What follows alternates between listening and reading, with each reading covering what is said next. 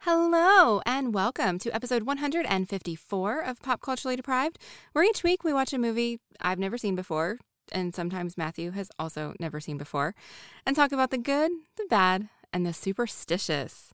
This week we're going to be talking about Moonstruck on your Bring Me the Big Knife podcast.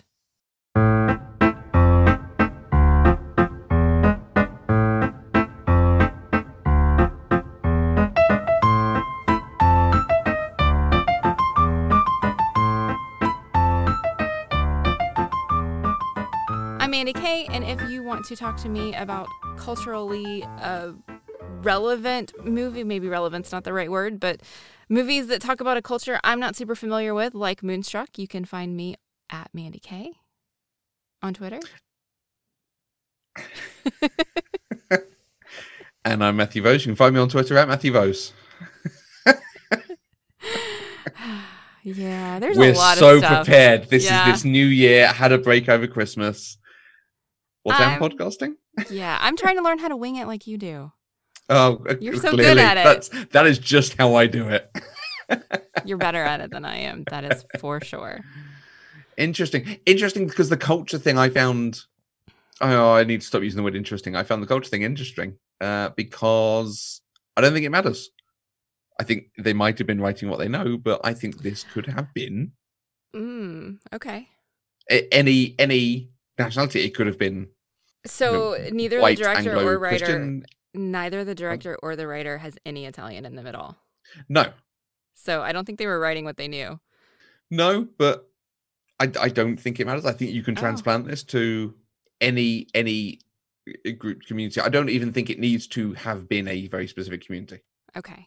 I think the central plot, that is true. The execution is very, very specifically Italian-American.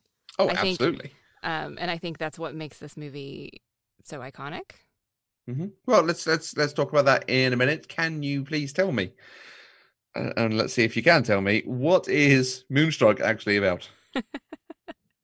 It's about the moon and being stricken by it. When the moon hits your eye like a big pizza pie. That's amore. That is amore. So that song is a football chant, and it's really hard for me to hear it and not go, when the ball hits the net, who's the scorer? You bet that's Zamora. Oh, interesting. Okay. Yeah. Although he went through a dry patch of not scoring. And the song became, when the ball hits your head when you're sat in row Z, who's the scorer? It's Zamora. Oh. Okay. That's Football is not nice over here. No, it doesn't sound nice at all. Sorry, I'm completely derailing this. All right. So, Loretta Castorini is a 37-year-old widow who has agreed to marry a man she likes but doesn't love. Ronnie Camerieri is her fiancé's estranged younger brother. When Loretta tries to convince Ronnie to come to the wedding, they instead fall for each other. Which sounds like the quintessential rom-com plot, doesn't it? It is standard rom-com stuff, yeah. It is on the surface. Mm. I had some epiphanies about my opinions of romance and romantic comedies as a genre while watching this. Okay, hold on to those thoughts. Okay. Oh, how come you've never seen this film? This is an 80s movie that had Cher in it. So there was really nothing about it that interested me.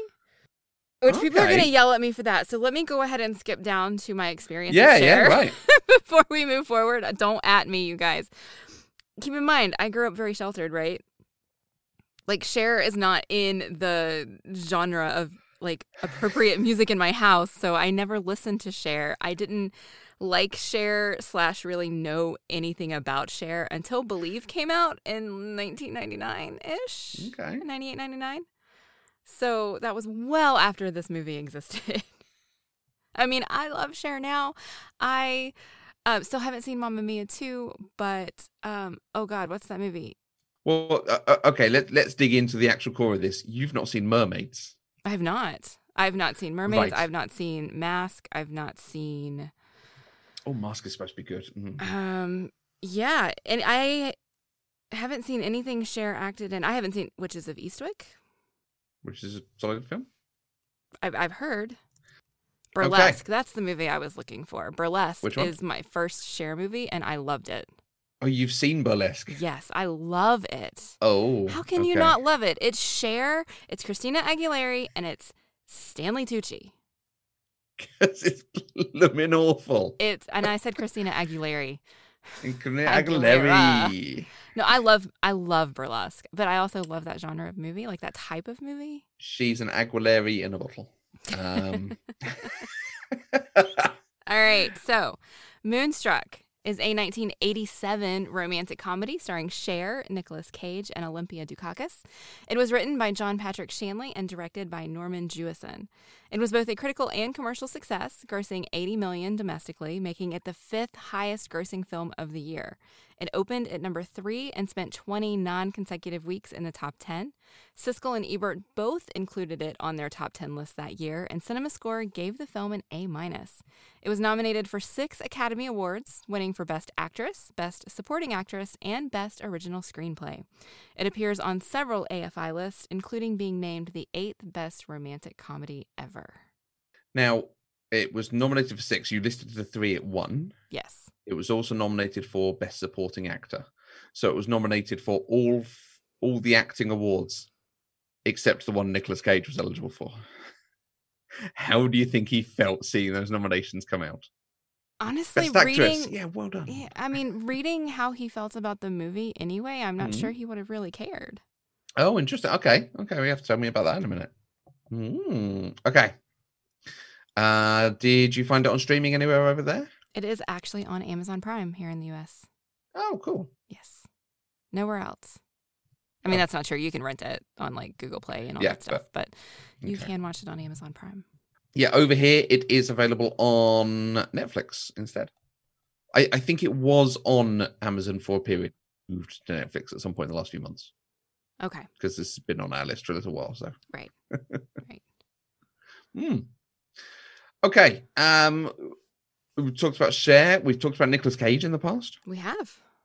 We've also talked about Norman Jewison in the past because he directed the Thomas Crown Affair. Tangentially, yeah. So I was surprised quite how much he'd done. Is there anything else of his you're aware of? No. Okay, good, cool. Moving on. Yeah, nope. Nothing. Yeah, he had just quite an interesting list of a mix of things. I was almost a little bit surprised coming to something like Moonstruck, this kind of very naturalistic romance film, when he had done Jesus Christ Superstar, the big musical. He'd done Rollerball and the Thomas Crown Affair, and he's done a good mix of genres. I have a bit of respect and appreciation for that. Okay, sounds good. Okay. Did you enjoy Moonstruck? Not really. So, I mean, I'd still probably watch it again if it were on. Right. And after watching it and like reading a bunch of stuff people have had to say about it, I feel like I appreciate it more than I did, but I didn't particularly enjoy the experience of watching it. Okay. Can you elaborate on why? I think so, because this goes back into that whole epiphany I had about rom-coms. So we've previously talked about rom-coms. Like the definition of a rom-com is that the central relationship is the romantic one and there is a happily ever after. Right. Both of which happen in this movie. And there were some funny bits. Yeah. By definition, a rom-com, right? Most rom-coms are super, super tropey. You know, the happily ever after in and of itself is a trope.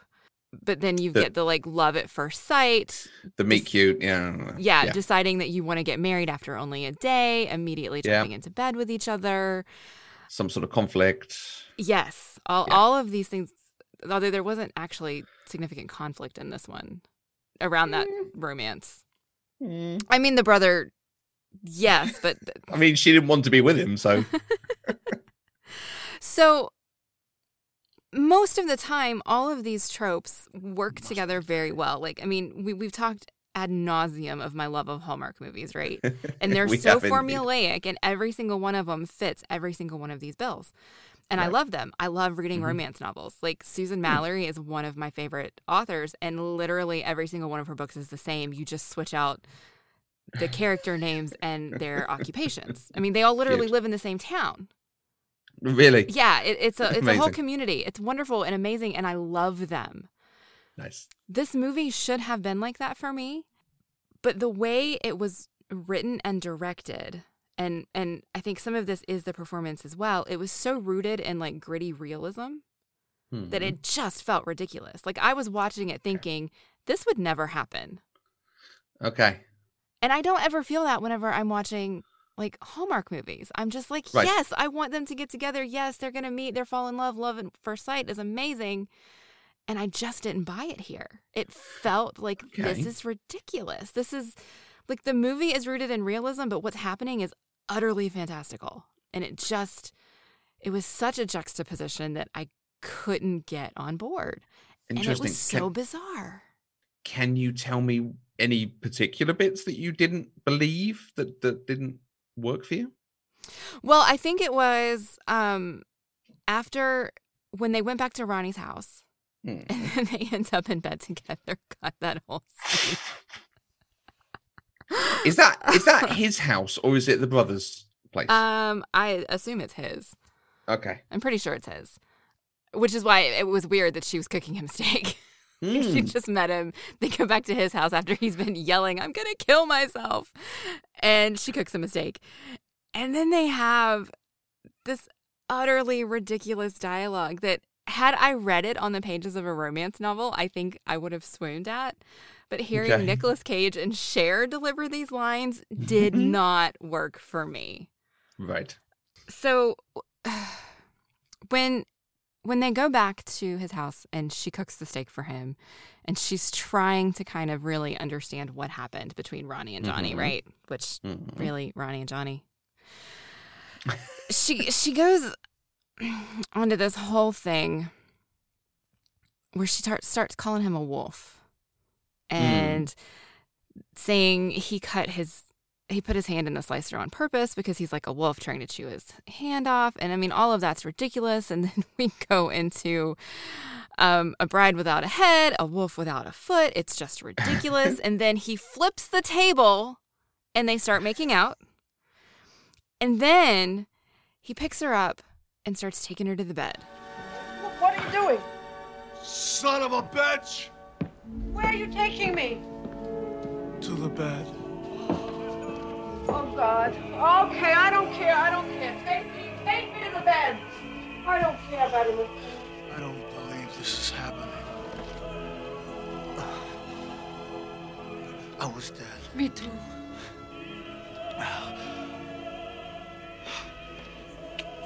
What about Johnny? Oh, you're mad at him. Take it out on me. Take your revenge out on me. Leave nothing left for him to marry. Leave nothing but the skin over my bones. All right. There will be nothing left. It's the most ridiculous dialogue I have really ever seen in my life. Like, who talks like that? And like, honestly, my first thought in the moment was, okay, it's just the delivery. If I had read this in a rom-com, like in a romance novel, it'd probably be fine. But reading it back, no, this is not okay. There's nothing romantic about this. It's utterly ridiculous. It was written by a man, right? Yes. I mean, that's partly the obvious bit here. This thing of I want to crawl inside you and it's just grim and weird. Hollow me out so there's nothing left but the skin over my bones. Yeah, I'm going to say that right before I, go to bed with somebody. That wasn't... I kind of had forgotten that, to be honest. But the film has a few moments like that of people giving these long kind of monologue-y type sequences. Mm-hmm. Where they're saying lots of things that I think are supposed to be romantic, but at the same time, the film doesn't necessarily want to be a romance. Like you say, in the sort of tropey... Right. It's all fantastic. The serendipity sort of romance. Yes. The Sleepless in Seattle's, that kind of thing. It wants to try to do something a bit different. But at the same time, it's still got people saying these lines. And then you get the bit, I think at the opera maybe, there's a bit where he's ranting about all this. And he does a thing about how love isn't like in the storybooks. The storybooks are rubbish and don't know what they're talking about. It's like, no, but this is a romance film. Why are you making this if you don't want people to believe in what comes in the storybooks? This is fundamentally written wrong. Mm-hmm. To the extent that the films I'm comparing it to, something like Sleepless in Seattle, does a very good thing about how love is not necessarily like the storybooks. It has the happily ever after and the meeting on the rooftop and things like that. But it is just getting to know each other, not fitting into each other's lives, and eventually finding a way to make it work and so on. Yeah. I was asking on Twitter and Facebook because I've been thinking about this since I watched it. And so I was asking people for examples of other movies that are romantic comedies but aren't super tropey and kind of more rooted in realism, trying to see if there were other movies that would make me feel the same way Moonstruck did. And honestly, the ones people suggested fit the pattern, but they didn't make me feel like the romance was ridiculous like this one did. Any examples? So, Juno, Knocked Up. Okay. Our friend Vi said Garden State, but I haven't actually seen that one. But what she said about it kind of seemed like maybe. Okay. Jazzy, of course, said Princess Bride because it's so rooted in realism. It is. Absolutely. And then, somebody else said The Breakup, and I'm not quite sure about that one. It's been so long since I've seen it, I can't remember. The problem is a lot of these films go more to the comedy side of the rom-com. Yeah. And you're looking at something that hits more on the rom side of the rom-com.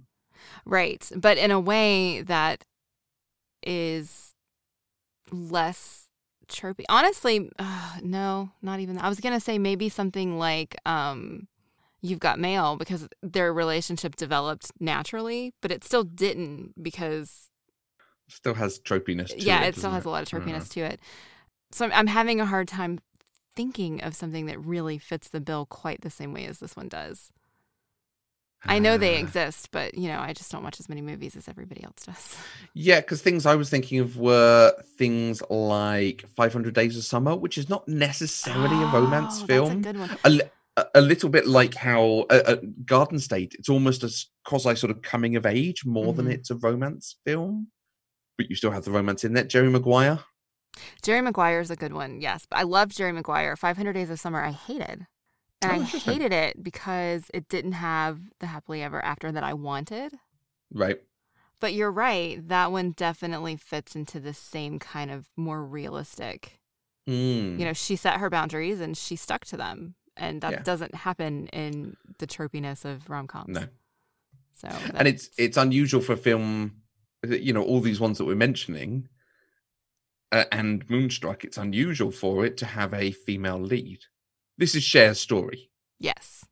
And this is in some ways why it's almost difficult to pick a best actor, best male actor, because she is the one who carries all the action and it's all about her. Yeah. One man goes out and then another man comes in. So there's no one person she's playing against for the whole thing. Yeah. I'm not sure Nicolas Cage had more screen time than her dad or Johnny.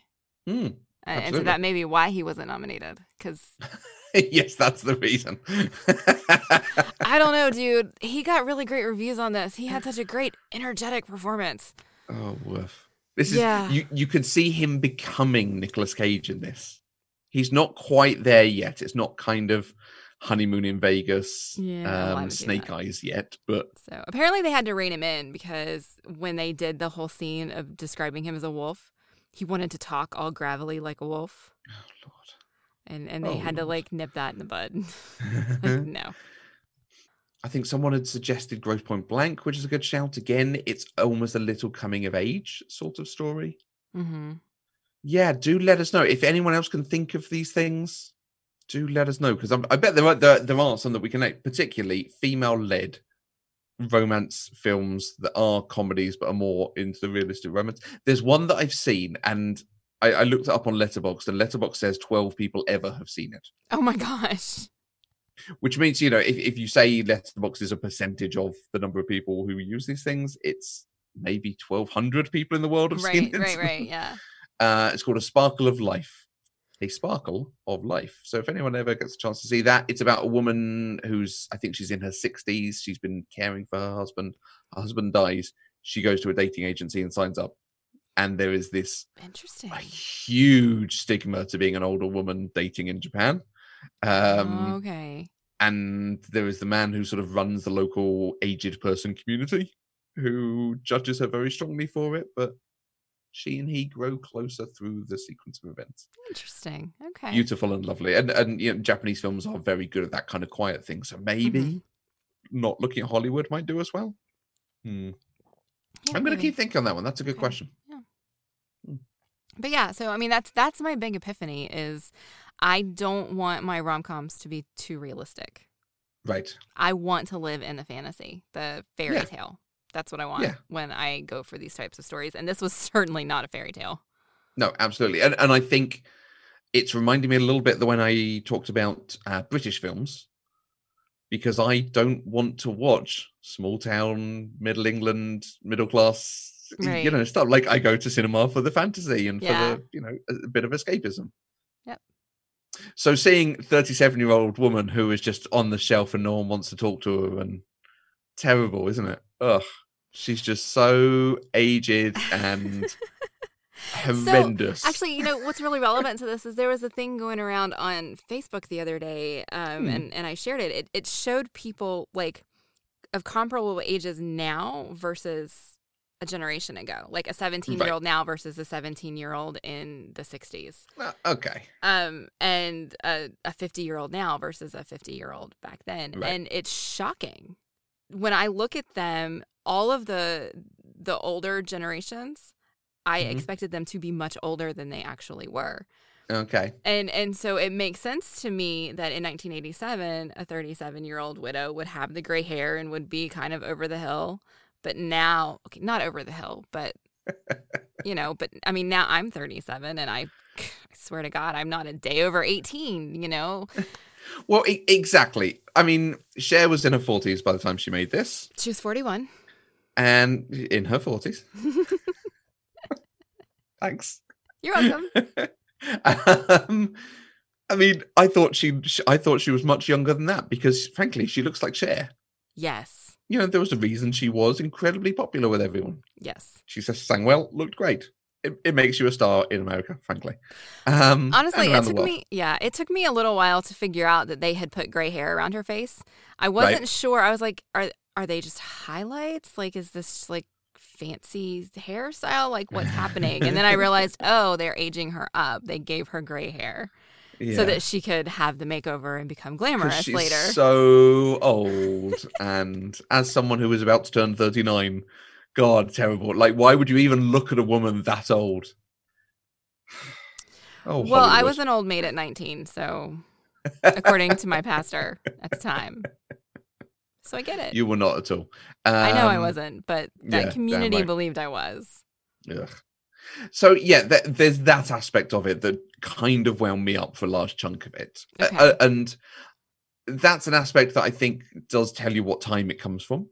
That it Yes. is a thing when it's particularly, and this might be an excuse for why it's this community, because you get married, you have babies, you become a matron. Right. So maybe that was an aspect of it, of putting it in a community where we could believe that, but it's a little hard to believe now.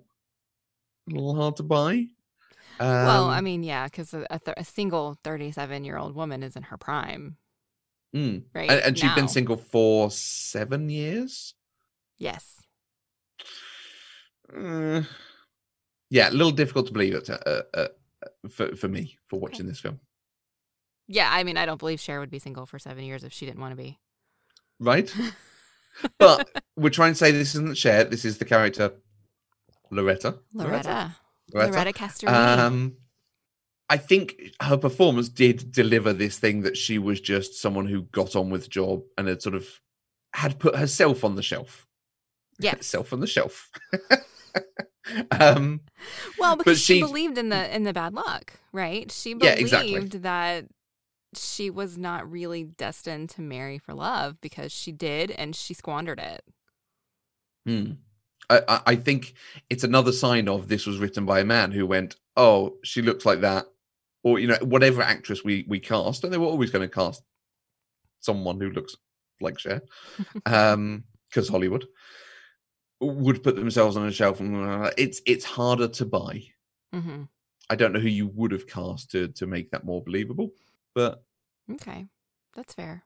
it's coming from a perspective that I think doesn't necessarily understand what a woman would think and what might happen. Because she is clearly prepared to get married and to have found someone. She's going out with a guy. But she wants to get married for the sake of being married. She doesn't want to get married for love. Oh no. At that Yeah. point, yeah. Yeah. She And just it's better doesn't if you wanna don't be love. a single old woman is what she doesn't want to be. So, Mm. I mean, it's good though that she knows herself well enough to know what she wants and to be willing to get it, right? Yep. She didn't just sit around and wallow. No. Yeah, and like we see her having 3 jobs, I think. Or doing her job, but for all the different companies in the area, so doing their accounting, effectively. Yes. Yeah. You know, she's got the job, she's doing things. Yeah, she's successful. They've put grey hair on her because she's so aged. It made me laugh all the way through. Yeah. And especially because they did it so that she could have the makeover. Yeah. Honestly, it didn't bother me though. It really Okay. didn't. The other thing that made me think it was a film of its time, and there were lots of it, and particularly that whole thing around doing all the romance stuff, but without wanting to be a romance, Mm-hmm. you know, the poppy-eyed love sort of romance. The story where I think it's her mother is asking Johnny about why men go after women, Yes. and he says, parable from the Bible that God took the rib from Adam, and man is just trying to make himself whole again with a woman. And I like that that's not the answer. And when he says men just worry they're going to die alone, I can't remember exactly what his line is, but it's, you know, she goes, that's the reason. Thank you very much. But there is something of that I think they'd be called out on it now because that basically it others non-heterosexual relationships Mm-hmm. by saying, you know, relationships are because men want to make themselves complete again. Well, it says nothing about why women want to be with men. It says nothing why women want to be with women and men want to be with men. And it feels like this is a situation where you wouldn't consider that because that was just not part of what you wrote in film. Right. If it came out now, we'd all be on Twitter being like, really? Yeah, I mean, that wasn't just something that people considered. And the question she was specifically asking was, why do men chase women? Why do men cheat on women? I mean, that was what specifically we were talking about. And so the answer made sense. It didn't actually make sense because it was just like this huge like facepalmy moment that I had. Yeah. Like, did he really just say that? But it served a few purposes. It served to show us how ridiculous and unsympathetic Johnny is as a character. Right? Like, it was just one more reason for us not to like him. Right. On top of all of the other ones we had already had, I think. So it didn't bother me that it came from him. That's interesting. So I don't think we were meant to not like Johnny, Really? but we were meant to like Ronnie more and see that a little bit like we saw in Pride and Prejudice, she should be with him because she loves him rather than because he's the stable bet. Right. Okay. I mean, Johnny's not a bad person, but he's not an exciting person. He's not a fun person. He's not the right person for Loretta. He is a little bit what Loretta is at that point. Maybe. And you're right, not the right person for her and not what she is capable of, because she's clearly capable of emotion and love and being invested in a relationship. But she doesn't want that, and he doesn't want that. Having him be, I don't know a better way to say this, but essentially a mama's boy, I think was intended to make him less than desirable. Yeah. And not just because he was crying over his mom, although that crying scene was utterly ridiculous and over the top, but the fact that he chose not to marry Loretta because if he married her, his mom was going to get sick again. Right? Like he didn't really care about Loretta. Like with a neat little bow at the end of the film. Well, yeah, that was the best possible outcome for this movie. Yeah. It really was. But it all kind of went together to make Johnny less than desirable is the best way I can say that. That is a nice way of saying it. Like I say, I'm not sure we were supposed to not like him, but just go, these two shouldn't be together. Right. I mean, because they did welcome him into the family still. Because he's still going to be part of the family if his brother is marrying her. So Absolutely. they still gave him the champagne and said, you're still part of the family. And he looked all dejected, but he was dejected because he lost, not because he was heartbroken. Yeah. Mm-hmm. And he only lost because she decided she wanted Ronnie before he had a chance to tell her that he didn't want to marry her. Yeah. Yeah. Right? That was an interesting Yeah, she was scene. all geared up to Yeah. have the argument, and yeah. Yep. And there is something in there of, I think at the beginning of the film, she might have accepted the rejection. Like, yeah, okay, it happens. I have bad luck. Mm-hmm. And by the end of it, she's like, no, you should want me. Right. Yeah. Yeah. Mm, Yeah. mm. His line to the mother is where he finally says, I don't know, maybe because he fears death. I quite like that. See, I thought that line came from Olympia Dukakis. I thought she's the one who first said that. Or maybe she said that to John Mahoney before she talked to Johnny. And then Johnny also said it. Let's see if we can find out. Death. Oh, yeah, no, she does then say it to John Mahoney later. But Johnny is the one who has said it to her. And she gets all excited, like, yes, I understand now. I now have some comprehension. Mm. Because she already knows that her husband is going off with a strange woman. Mona. That he gives ugly bracelets to. God, yeah, that bracelet's so ugly. It was awful. Birds and stars. Okay, so I think a very important part of this movie is the fact that it is an Italian-American family. Okay. And I think part of that may be part of why I struggled with enjoying the movie so much, because it is, there were a lot of things. So I read this article about how this movie nailed the Italian-American family. And it was all of the things that I thought were completely over the top and ridiculous. And I was like, I don't understand.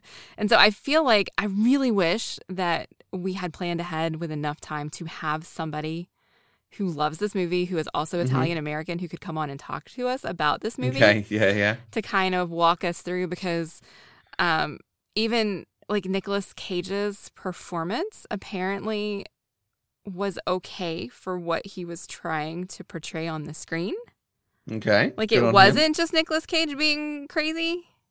Mm. And there was a lot, like the drama and the curses and all of that stuff. I mean, at one moment I was thinking, wow, when did Sophia Petrillo end up in this movie? Like, I cursed that plane, right? Yeah, that's a good moment. Because you're expecting him to die almost. Yeah. Yeah. I was like, this is going to come of something, and then nothing ever came of it. No, it's just a joke, yeah. Yeah. And so I really do wish that I knew more about that culture. And so then I wonder if I would have a deeper appreciation for what we were being shown. Because I do feel like this movie is a little bit of a love letter to the Italian-American family, maybe. Okay. And I just am so far removed from that world that it's entirely foreign to me. Okay. I think the thing that comes to me is I could see this being a Chinese family or a Latinx family or any culture, and a Caucasian family. I think there are aspects of it, yes, about the fact they all live so close together and some of the way they interact. So there are things that would change, but I think it is just and this is one of the strengths of it. It is well-written characters who do feel like they have pre-existing relationships. They feel like a very complete set of characters.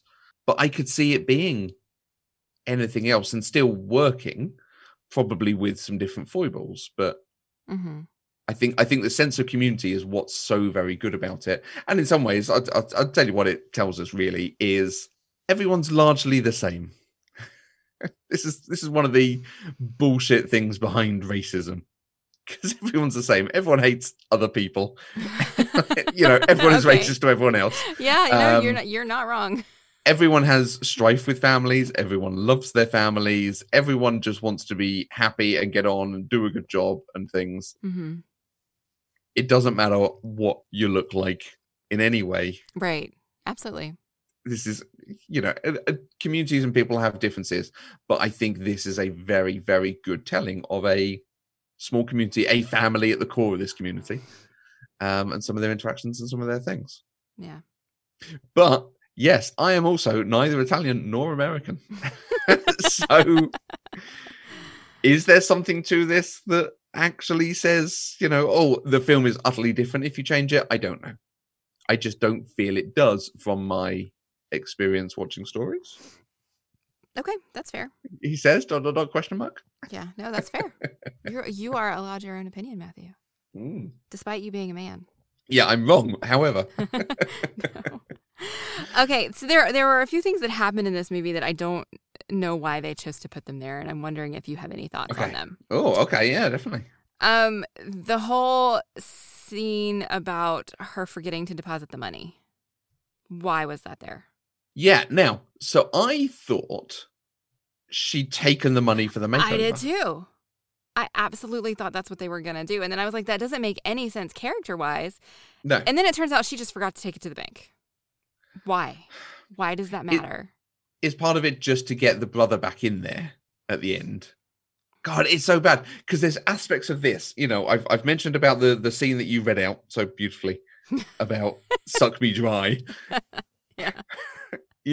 Clearly that was a bedroom scene written by a man. Yeah. And other bits, that just like didn't get the right perspective on this. Is this, well, we've got these actors and they kind of have done stuff in the story. We need to get them back in at the end. Oh, why don't we get them in because she's taken their money? Okay, yeah, that's great. Bob, put it in the script. It's the first thing you think of. There are other things I think we're going to come to in a minute that I think are lazy, poor writing. Mm-hmm. And it's kind of going to be now my go-to excuse. Is that it? Is it just that they wanted them there at the end to show this family coming together? Oh, interesting. Maybe that was the only way they could think of to get them there. Yeah, right. Because it was quite funny with them like, do you want to tell us something? We don't want to accuse you, but at the same time, like it was done very nicely, I think. Why did we have the whole scene with the lady who was going to curse the plane, who ended up not even believing in curses? She was just mad, and then we never saw her again. Yeah, a bit weird, a bit like it's an unfired Chekhov's gun. Right. Maybe it was going to be something in the sequel. Maybe she's the star of the sequel. Other than that is one of those quintessentially Italian-American things. Like, that's an Italian thing to curse. Yes, it is. I curse really your bad. Houses. Yes, it is a Romeo and Juliet thing. Or which is may the pasta never cling to may your marinara sauce never cling to your pasta. That's a Golden. What's that from? That's from the Golden Girls. Okay. That's Sophia Petrello, if you don't know who she is. No, I don't. That was like the worst possible curse she could place on her sister. Is she the older one in? Yeah. Okay. Got it. Right. Yeah. But it's also, again, it's a little bit kind of doing the exotic thing. Again, I'd buy it if it was some East Asian thing and they're like, oh, I'm going to curse you. Or even, South American with the idea of voodoo and things like that. South American, Central American. Sorry. It just felt like there were these little things that they just dropped in for no good reason other than they wanted to. Yeah. Like, Ambiance. That didn't matter, right? That had nothing to do with the plot. Okay. That's all. Because I did quite enjoy her having cursed the plane. And in some ways, it gives you a yet more sense of families. Because that's the other side of the story, is it's a generational story. So you have her telling a little story about her and her sister over the years. Mm-hmm. And what they've done with each other. So again, it's just sort of setting the scene of you're still your family forever. Yeah. Whether or not you treat each other badly or wrongly, and puts us in the mind of perhaps he should make up with his brother. Which I spent a lot of time like, why is his brother not there seeing his mother if his mother's dying? I was wondering about that too. I was irritated. I like that they referenced it at the end, but I almost wish it had been, oh, he's my half brother. Something or that, something that it's not actually his mother. Just make it easier rather than, oh, there's also a story about him falling out with his mother. Although is it supposed to be like Nicolas Cage is so vitriolic and emotional that he doesn't get on with anyone. Yeah. Because that was nice how at the end when he finally meets her family and he is just charming and nice to them. Well, this food suddenly smells delicious. Oh, it's going to be great. Oh, yeah. I'm Nicolas Cage. Yeah. It's my Nicolas Cage impression. Do we want to talk about the slapping? I don't have much to say about it. So what are your thoughts? It seems to have fired you up a little bit somehow. I get annoyed seeing this stuff in films, and it is, again, it's a remnant of older films that you see less and less as time goes on. It normalizes domestic abuse against men. Because that's what it is. It feeds into toxic masculinity of women can hit men because men are so strong and it's great. And if you gender swap it, it's terrible. Anybody hitting anybody in a relationship is terrible. Exactly. But if you have that reaction one way, we should have the reaction the other way. But there is this whole thing of, oh, it's fine. Cher is so small. Nicolas Cage is so big. It's fine for her to hit him twice because he said he loves her. Snap out of it. That I will point at is lazy writing. It would have been so much stronger if she'd had a comeback for him. Something to actually say, you don't love me, you just love all this, or you just want to get back at your brother, or something. But it's not. It's she hits him. And I think it's a poor moment in the film. Okay. So here's where I can see that I am still a product of societal norms. Because it didn't bother me. Like hearing you say all of these things. You loved it. You love violence against men. I mean, hearing you say all of these things intellectually, 100% you're right. Yes, that is true. But twice in one episode. You're always right, Matthew. You tell me all the time. No, I'm kidding. I grew up in a society where that was okay. You know, and I saw it in movies all the time, like it was normal. And so when I see it, the first thing I think of isn't, I should speak against that, right? Like it's something I have to actively work on. Oh, yeah, same. I'm not. And so, I mean, I appreciate you pointing it out, is what I'm trying to say, because I'm still in that place where I see it. Like, I think I laughed when I saw it. Yeah. Instead of having, because that's what they were going for. Absolutely, yeah. And you watch the film on its own terms, and yes, it is funny because Cher is so small, Nicolas Cage is so big, and she has nothing to say to him. And it's a wonderfully gifable moment. Yes, there is that. It occurs to me because I'm exactly the same. I've watched all these things that do normalize it. They do show, hey, it's fine. That's the way women can react towards men. Great. There was a music video. All Saints, some girl band, Pussycat Dolls, maybe. I cannot remember who it was, but they have a video which is them raging against their men and throwing things at them and so on. And I think it got called out. And I think it was reading someone writing about it and saying, this is not a good thing. That made me go, oh yeah, that's a very fair point, and question it. But you don't question it until you're sort of, because it is just so normalized. Right. I'm not even sure normalized is the right word, to be honest with you, but good. So that was my reaction. Do we want to cover anything more? I think we should move on to the things that we did enjoy about the movie. Are they favorites? Oh no, wait. There was something I wanted to say. Okay. Given all of the things that we're talking about, lazy writing, things that are just kind of sprinkled in, I don't understand why this movie won for Best Original Screenplay. And I looked to see what it was up against, and it doesn't help me because I'm not familiar with any of these movies. Okay, can you tell me? Broadcast News, Hope and Glory, Radio Days, which is Woody Allen. Ugh. And then it looks like a French movie. Au revoir les enfants. Yes, I can't say that. Yes, which is supposed to be extraordinary. I've never actually seen it. Okay. So I don't know how Moonstruck holds up compared to these other 4 movies. But based on all of the things that we've talked about today, I don't understand how this screenplay was the best. I don't know, not having seen all of them. So that's a really tough thing to answer. I mean, Woody Allen has won in the past, and I think they expected him to win in the future.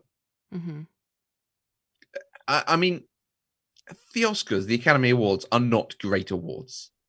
The groups, the categories are generally good, but when you actually get into what wins, there's a lot more going on there.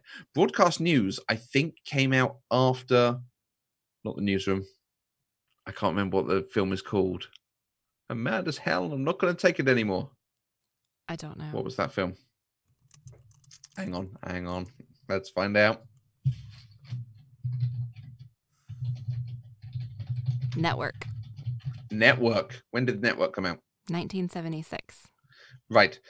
So Broadcast News came out after Network, and I think is something similar to it from what I've heard, from what I've been told.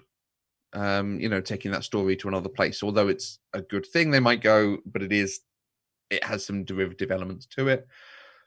Hope and Glory and Au revoir les enfants are not American. I think Hope and Glory might have been British. And the Academy Awards are the best Hollywood films of the year. Right. If I'm honest. Right. No, absolutely.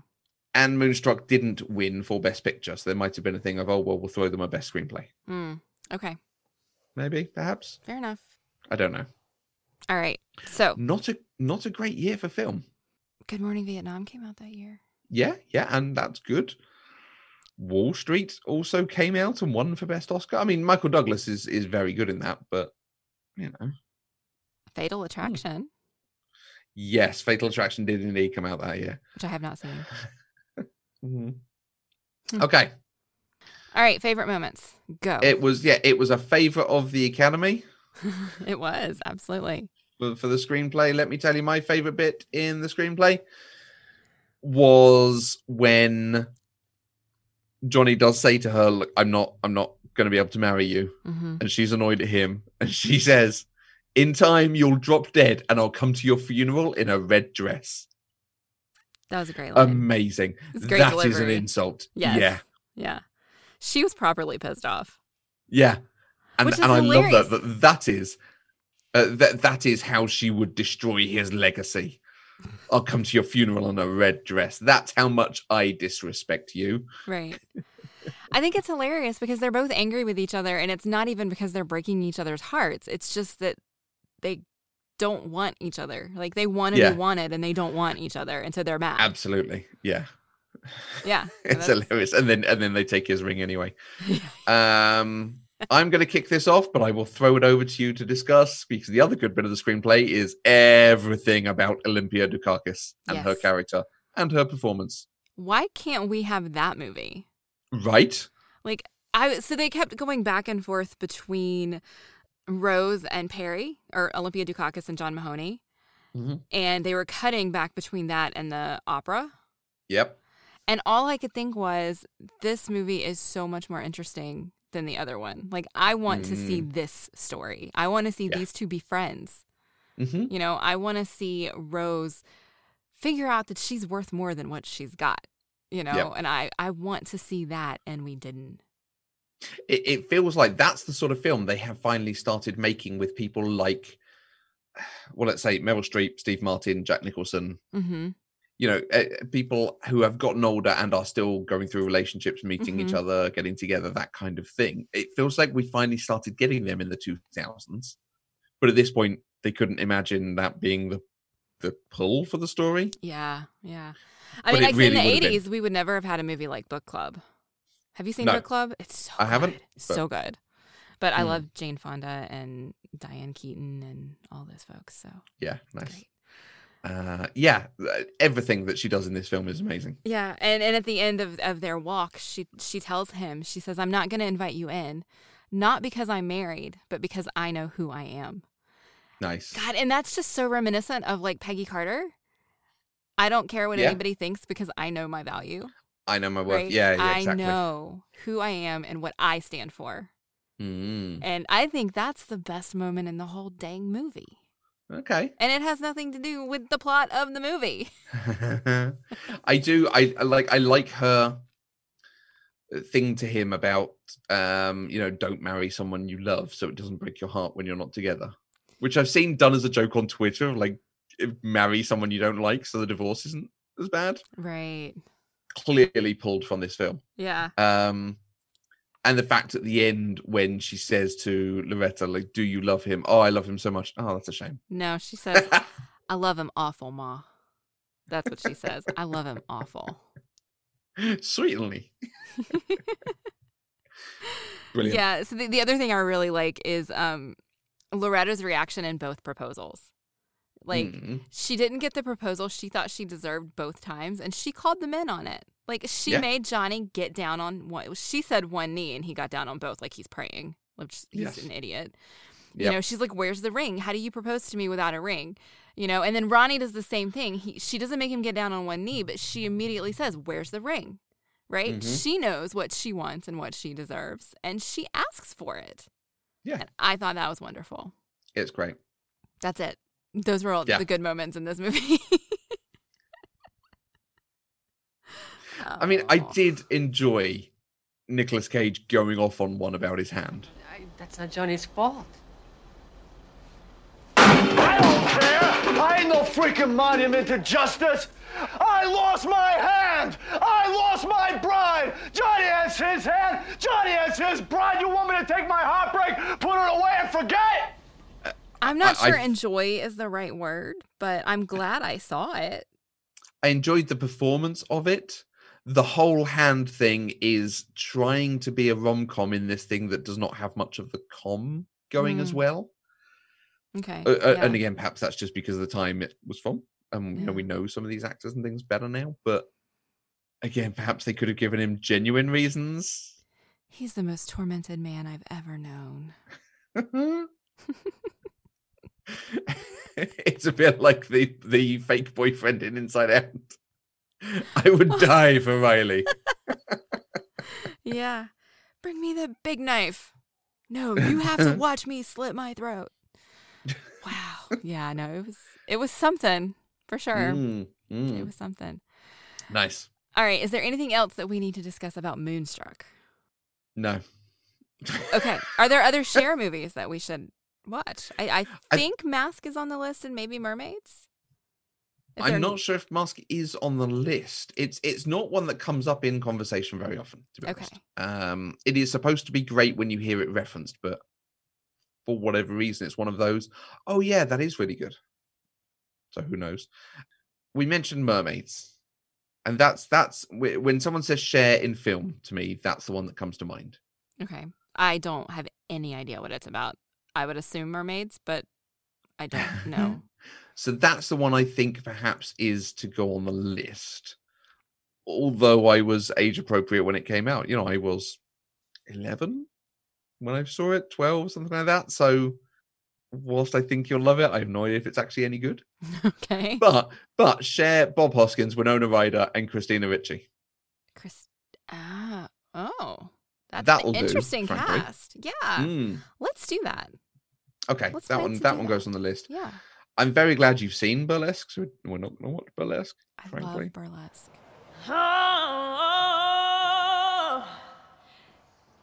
Hold it.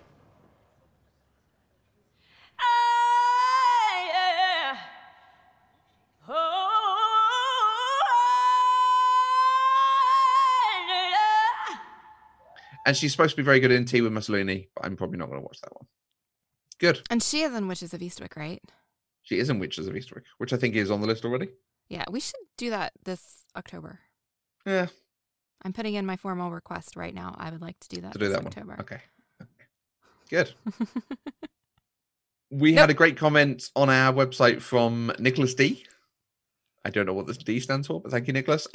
Just caught up on the PCD in my podcast feed and listened to the Hello Dolly episode. Personally, I am not a huge fan of Barbra Streisand, but my wife idolizes Babs.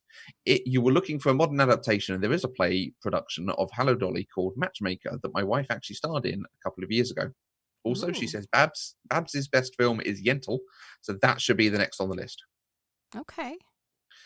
I mean, Yentl I really enjoyed, so I'm Okay. definitely up for watching that one. I was interested to find, whilst Matchmaker is put on, Hello Dolly was based on the play Matchmaker.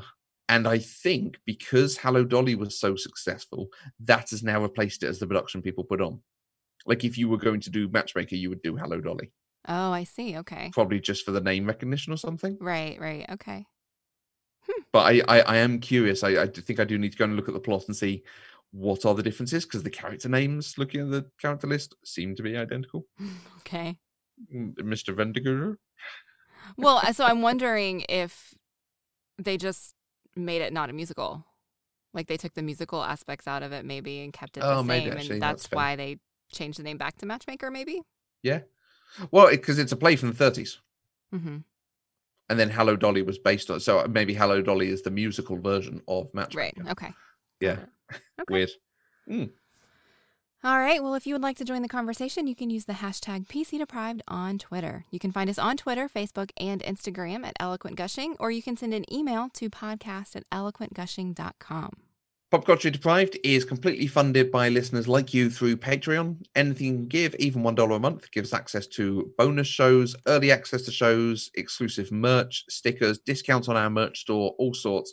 And it helps us continue what we do and to develop new shows. If you want to find out more, you can go to patreon.com/eloquentgushing. And we will be back next week where we are going to talk about Night Watch for Matthew's birthday. Yeah. Until then, I'm Mandy Kay. And I sweat and shovel this stinking dough in and out of this hot hole in the wall.